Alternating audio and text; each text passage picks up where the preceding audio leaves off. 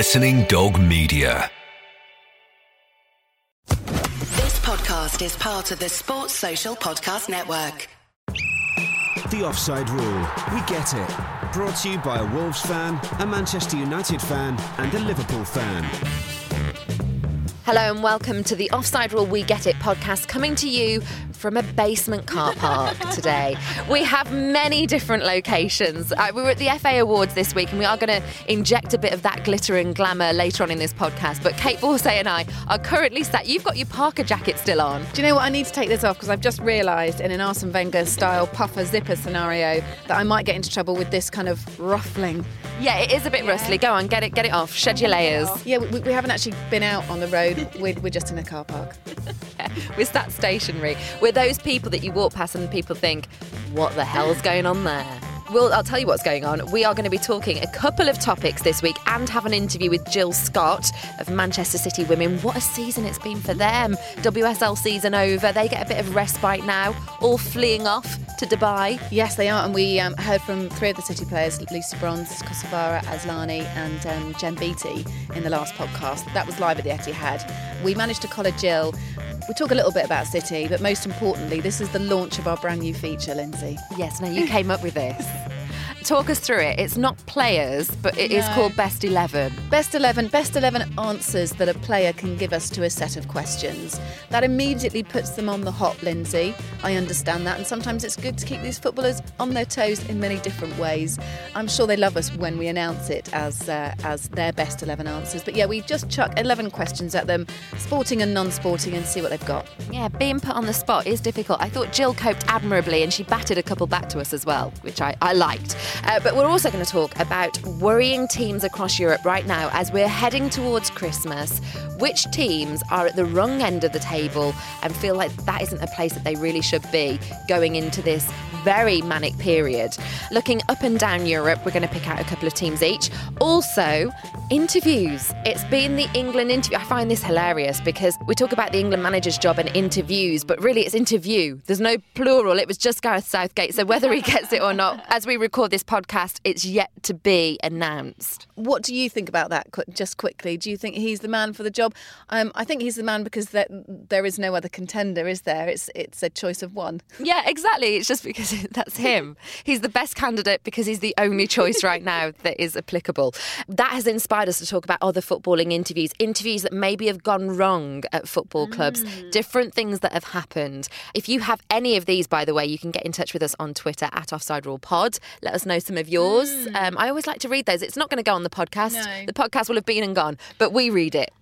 Let's crack on with this podcast then. Hi, this is Kirsty Gallagher and I love the Offside Rule podcast. So, Kate, we're going to cast our eyes up and down Europe in just a second and look at teams who are in a position that they really don't want to be in, heading into this manic period that's coming up with fixtures all over the place. We've had a week this week of Champions League football as well. Just generally speaking, how are you feeling about the football season this season? I think it's up and down. It's a really interesting season. I like the fact that we've seen several changes to the top of the table already. Now Chelsea top the table, of course, and this... As we record this, yes. Yeah, and the new formation of Antonio Conte really seems to be paying off. How long he's going to keep that for? Obviously, in last week's podcast, we spoke about what sort of concerned us about the teams at the top and sort of where they might falter. But stories like Victor Moses coming into his own, there are some great stories, and they're coming from really unlikely players, I suppose, when you consider how much money and how many high-value players are coming into the league. A bit like Leicester, we're seeing a couple of really nice romantic stories as well. They've done so well, Chelsea, since going to the back three that Conte has implemented, and that's working marvellously for them. However, what I will say is, did you not feel a little bit sorry the other night as you saw Ivanovic coming on for only the second time since they reverted to that system this season? He's come on as a substitute, and his little face, I thought he looked really broken. Yeah. What about this for adding this into the mix? Moment of genius from the weekend. The Manchester United fans who locked themselves in the toilet at Old Trafford successfully overnight because they were so desperate to see that Arsenal game. I think that they might have been removed from the stadium before the game, hence spending a completely pointless night in a toilet. But I have to say, props to them anyway for doing it. Well, let's move on to Manchester United very quickly. Seeing as it's Hayley McQueen's absence, we'll give them a mention for her. Juan Mata. and Mourinho. Isn't that an interesting development? Because he is like their star man at the moment. The finish for that goal was brilliant. I thought he was superb throughout that game. Valencia got man of the match, but I actually would have given it to Mata myself. What do you think is going to go on with this relationship between the two of them? They look very chummy now. It's either magnificent mind play by Mourinho or it's Mata just thinking, I know I've got the talent, blow you all, I'm going to go and do my thing anyway. So I think we'll probably know towards the end of the season, maybe after the season, who knows, exactly what's happened there. But regardless, the most important thing is that Mata's playing and he's playing really, really well. And Mourinho needs that. The whole team need that at the moment. It's not really a winning mentality to this team yet, though, is it, this Manchester United team? No. And there are seasons gone by where Arsenal would never have got back in that game. Yeah, and I think Mourinho quickly needs to establish, a bit like Conte's done at Chelsea, actually. He's done a very efficient job of figuring out what to do. And I suppose his first change of plan has worked. Mourinho, has he changed his plan at all? I think he has been changing his plans. None of them have quite worked yet. So there needs to be a period of settling in. But right now, he really needs to be stumbling across what's going to make that team tick if they're to be serious contenders throughout the season. A quick mention, Spurs out of Europe, out of Champions League. Yeah. Do we think that means now focus more on the league? Yeah, I think so. I was working with a Spurs fan last night. In fact, he was sat opposite me and all I could hear was groans. I was watching the Leicester game because I'm an optimistic person, quite like happy score lines. All I'm going to say is this, Spurs fans, okay? If Spurs fans are continually pessimistic, right, they only ever expect their team to go so far. Why don't they change their mindsets? And maybe the force of the positive energy. Come on, Spurs fans, you know you can do it. Maybe the force of the energy will allow Spurs to do something. But you know what? Yeah, I think it's disappointing. It's been 5 years since they've been in Europe. Don't know how long they're going to have to wait again. Maybe it was a distraction. Maybe they have got more important things on their mind. But you know what? It would have been really lovely for the fans if they'd have stayed in Europe, because that's, as we know, uncharted territory for them, really, in terms of the Champions League, for them to go sort of far in that competition. I don't know is the answer. I hope it allows them time to concentrate on the league. But there's so much happening with the league, you can't really predict. And your club's manager, still my favourite manager in the league. Love Jurgen. And I love what he said about Wayne Rooney as well, all these incidents that have happened over the last 7 days. I do think, are we a bit too strict with our footballers? Do we honestly expect, when they haven't got a game for nearly 6 or 7 days, not to just have a couple of jars? Yeah, there's a really interesting blog on our website about this, about how we spend so much time obsessing about what footballers do. Shouldn't it just be about what happens on the pitch rather than a big media furore? In fact, a bigger media furore about what happens off the pitch when those incidents are like Wayne singing Marathon at the Grove Hotel during international duty. It isn't a big deal to me. I'm not particularly interested in that side of it. And I would really want to concentrate on the football. I think Jurgen is still my favourite too. Bit disappointed with the draw against Southampton. I thought we lacked a bit of fluency, maybe a bit of international fatigue, who knows. But of course, I'm still a very happy Liverpool fan. Wayne Rooney should just... Look, why can't he enjoy himself in those moments when he's able to? And we don't know from reading those press reports, was he slurring all over the place in a drunken mess, or was he just a bit happy? Don't know. I think you've got a point as well about international duty for Liverpool. I mean, Coutinho playing for Brazil, he'd had like long flights and key players missing, but let's see what happens. We're going to move on then to worrying teams up and down the leagues in Europe, and I think we might as well start with the Premier League, seeing as we've just had a chat about that league. And Leicester City, who we've spoken about, and it seems like Claudio Ranieri has prioritised Europe, and why not? You win the Premier League last season, you get into Europe and probably never going to play Champions League football again, let's face it. It might be a one wonder. I think it was always going to be the case that they would struggle depth in squad to cope with both a very frenetic Premier League, as we know, and I think this season is proving to be as unpredictable as ever. Yeah. And Champions League, all those away trips. So yes, they prioritised it. How far can they go? I don't really know. It is one of those, it could be another Leicester City story. How crazy would it be when they're only a few points off being dragged into relegation at the moment, that they're in a relegation battle and potentially in the last 8, the last 4 of the Champions League? Could we see that happening? These new fans that they've picked up all over the world. I've just come back from South Africa and Mauritius, and still people talk to me about Leicester City when I say I work in football. Yeah. And I wonder whether these fans that they've acquired, there was a couple of South Africans who were driving me around. I sound like I've had a driver. That sounds awful. Just having a few touristy trips. And they were talking about Leicester City, and I thought, I bet you don't know where they are in the Premier League table. They were talking about them being in the Champions League, and they're talking about the fairy tale. But I bet they don't know where they are. I bet they think they're okay. I bet everyone around the world thinks, oh, they'll be okay. They're not really checking. No. We've been checking other leagues. You've been checking in Spain. I have. Now, Valencia didn't have the best of seasons last season, and it's certainly not got off to a flying start this season for them. They're currently, as we record this, 16th in La Liga. Of course, the big news line, really, if you're English or you've got an English interest, is that Gary Neville took over last season. Friend of Peter Lim, of course, who's the big cheese there at the club. It didn't work out for Gary Neville. It lasted not even 4 months for him. He was replaced by Paco Ayestaran, who, of course, we've heard of. Then, beginning of this season, well, actually, in October this season came the big appointment when things weren't going well. This was the man who was going to turn things around and get Valencia really back to where they belong. They might have finished 12th last season, but the season before they were 4th, and they are used to being in and around those Champions League places. Of course they are. So up arrives Cesare Prandelli. Big Italian, big reputation. But it's still not going well for Valencia. As I said, 16th there in La Liga. He was booed at the Mestalla Stadium recently. That was for their last game. They were held to a 1-1 draw by last place Granada. So that's when it starts to get rough, doesn't it? When you're playing the bottom place team and you can only manage a draw. This result extended the club's 4-game winless streak, and it's kept them near the relegation zone. The Valencia captain's also come out and said that, the club's literally hit rock bottom. I like the fact that they use literals in Spain as well. But he also said, we give away childlike goals that you should never concede in La Liga. That's quite a strong thing for the captain to say, to basically accuse the team of playing like children.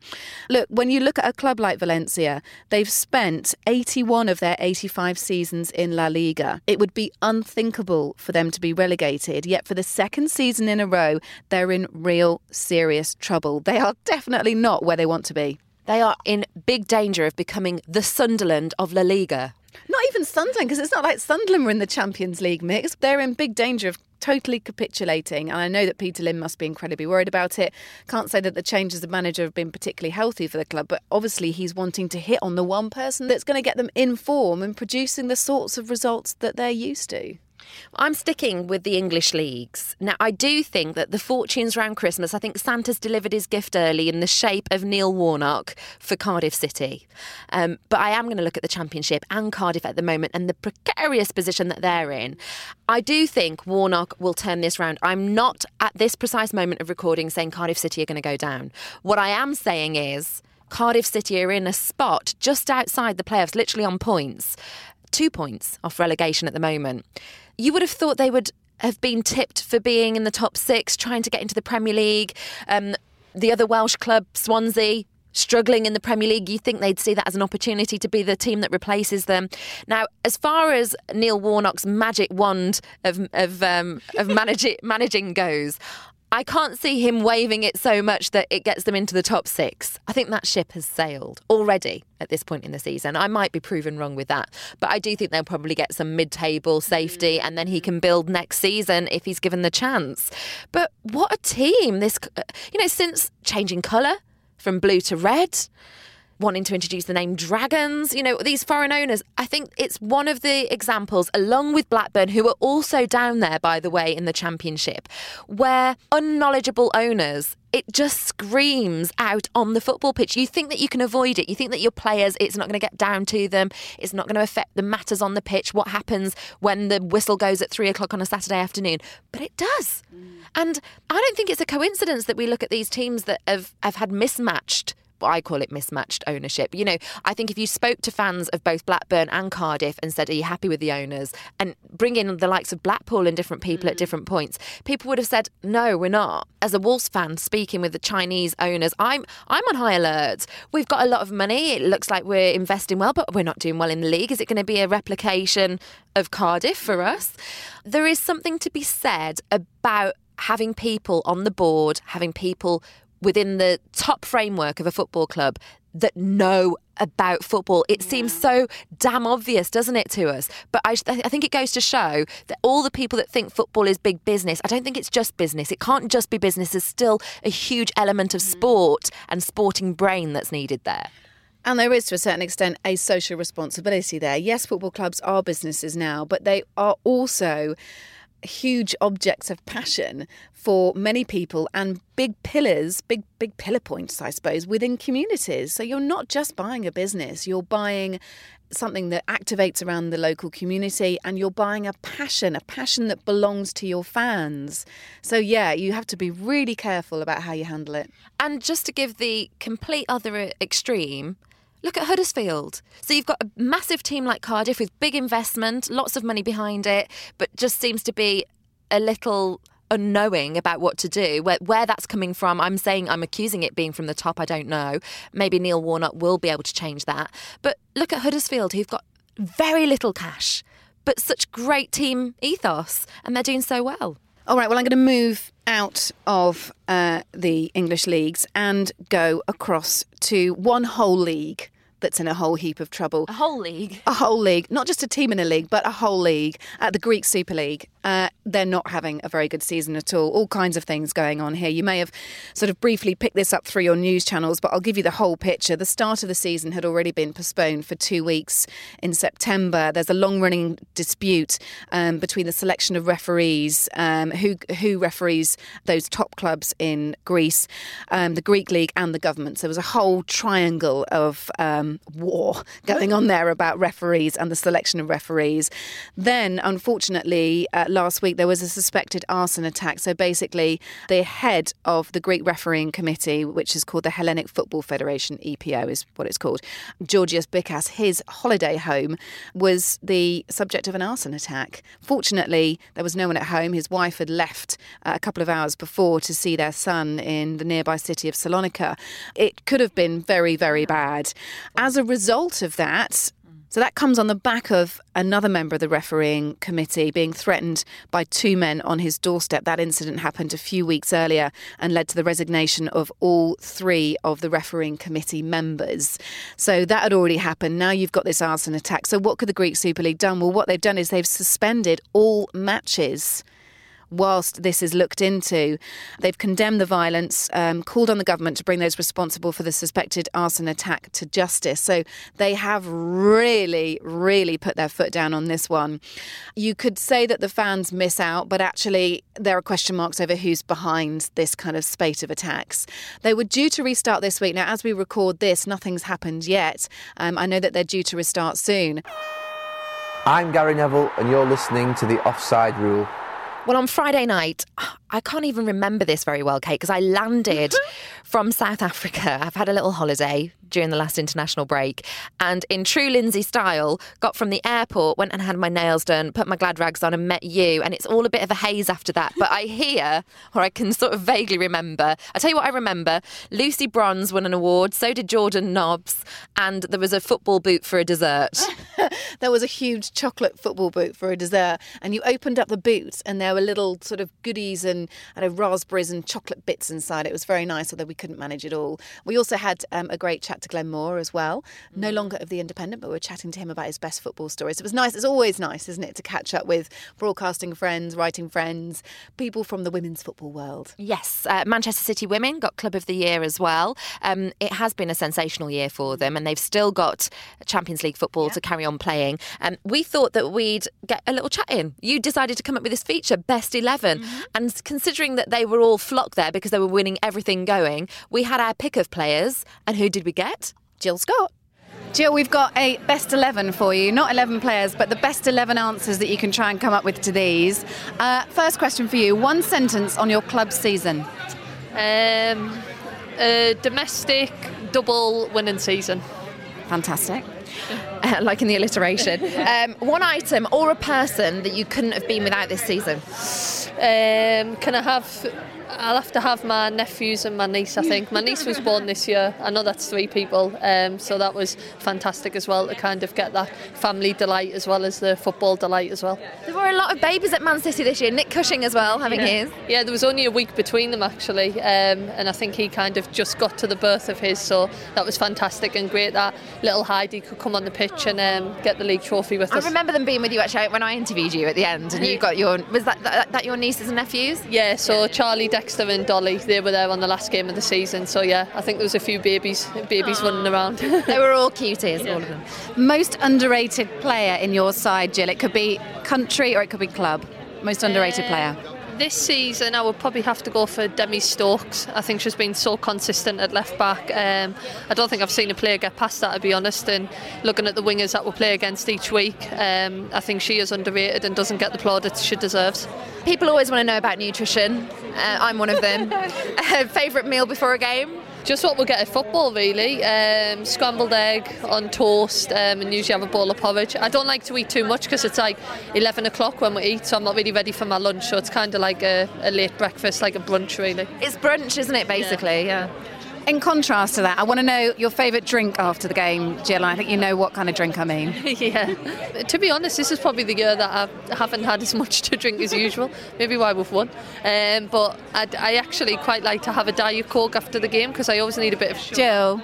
Jill, come on. No, honestly, that's being honest. Tonight at the FA Awards, I'll have a few glasses of wine. But yeah, usually I need a bit of a sugar rush, so it'll be Coca-Cola. What one thing might people not know about you? And I reckon there's a few things in your locker here. Oh, God. Just a little hunch from speaking to some of the other girls. Oh, that is a hard question because I do tell everybody everything, which is probably something that, well, people would know that about us. I learned to ride a bike when I was 3. That's quite an achievement. Very good. Do you do any other sports? I mean, now probably you don't have time, but did you at any point? Oh, yeah, but people know about that. I used to do running, so I had to choose between kind of running for England or playing for England. So, yeah, running. But I think people probably know that. Here's one to have a little think about. You choose last time you felt awkward or the last time that you properly lucked out. Felt awkward. I'm sure I did something the other day when I felt awkward, but I can't remember what it was. I'm on the spot here, Joanna. Yeah. You are on the spot. Right now you feel awkward. Yeah. I usually forget people's names, which is a really bad trait of mine. So sometimes when I'm coaching, I don't remember all the girls' names. That was it, actually. As in all the girls in the Manchester City squad? No, the girls that I'm coaching. But I think that was what it was. I was given like a player of the week out, not at Man City, at my soccer camps. And I think I got the girl's name wrong, and this girl stood up and I just ended up giving it to her because it was less awkward. Always great as well when you're at a social function like an awards to know that you don't know everyone's name. Little tip, just go, oh, how are you? Yeah. Hey you, how are you? Favourite place to drive or walk to? Favourite place to drive to? I like to drive to the Lake District when we get a day off sometimes. I like that. I couldn't walk to there. Not many places I could walk to from home because I'm in the middle of nowhere, but if I was at home in Sunderland, I like a little walk to see my grandma. Oh, that's nice. This is a bit weird, but have you ever been interviewed and come up with a question that you'd most like to ask the person interviewing you? What was your most funniest interview you've ever done? With who? Oh, you're going to go to me straight away first? Probably someone like... I'm going to go with Alan Shearer. Was pretty funny.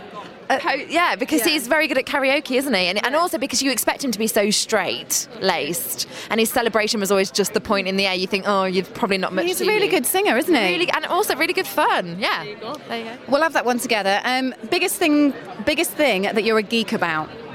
Oh, not much, to be honest. Really, Jill? Is there like a secret fascination you've got with something? Aliens, UFOs? I'm really untidy, not good in the kitchen, so probably I should be more OCD and more geeky about a lot of things in life, but I'm very laid back. We know that the Lionesses have loved the braiding in the past, but have you got anything like shirt in, shirt out, shinnies, anything that you do? I like, before we kick off, I always have my shirt tucked in because I always feel like if you look tidy, you should play tidy. But then as soon as the whistle goes, I'll pull Someone pulls it out. Yeah. Well, somebody usually. And I always put my right boot and my right shin pad on first, which is a bit weird. To wrap it up, it's important that we mention what's happening at Manchester City at the moment because you've reached a pretty special stage in the Champions League. So your final best 11 question, tell us about your next game in one sentence. It's going to be very tough because the last game against Bromby was very physical, and I expect the next team's going to be even more physical, but what an opportunity to reach the last 4 of the Champions League. Yeah, congratulations to Manchester City women for that. Yeah, and a great opportunity. And Tony Duggan set the benchmark for a goal for you now, hasn't she? Yeah, that was a fantastic strike. I think it's gone viral, hasn't it? So yeah, Tony always seems to pop up with not just a goal, an extraordinary goal. So yeah, very happy for her. But more importantly, that we're progressed through to the last 8. enjoy the awards and enjoy having a drink for once. Thanks, Jill. Thank you. Let's round off by talking about footballing interviews when they don't go quite to plan. Or, in the case of England this week, we feel like there's only Gareth Southgate being interviewed. So is there an interview process as such, or is it just an informal chat with one person? And as we record this, we don't know whether he's gone on to get the manager's job full-time or not. But it's made me think about other experiences. I know of one at Wolverhampton Wanderers, but I'm going to start with you. Well, I thought I'd pick up on that England theme. You may have heard this when Sam Allardyce became England manager, but of course, when he was recently England manager, it wasn't the first time that he'd applied for the job. After Sven-Goran Eriksson was biffed, Allardyce went up for the job.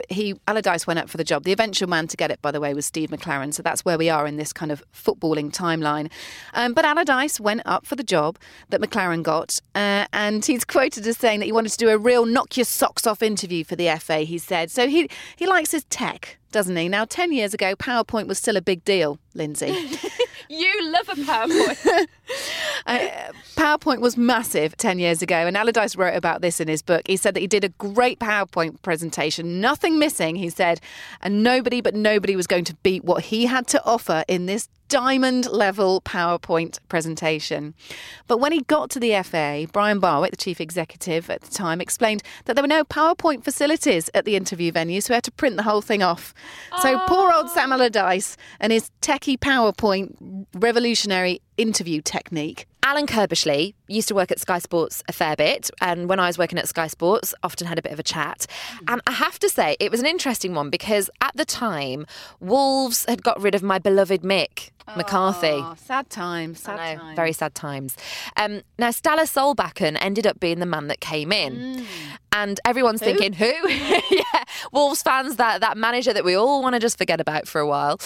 What was happening at the time were many people were being linked with that Wolves vacancy, some of which I was getting very excited about. And one of the names on the list was Walter Smith, and he's a very knowledgeable man. He was only meant to be coming in short term, but there was a rumour that he would. Steve Bruce was a big link to the Wolves job as well at the time, and has apparently been interviewed for the Wolves job quite a few times. And then a man that was stood right in front of me at Sky Sports on a day that I was working, and it was hot topic, and I thought, I'm going to speak to you about this and see whether you were ever in the running, because I quite fancied having Alan Kirbishley there at the time.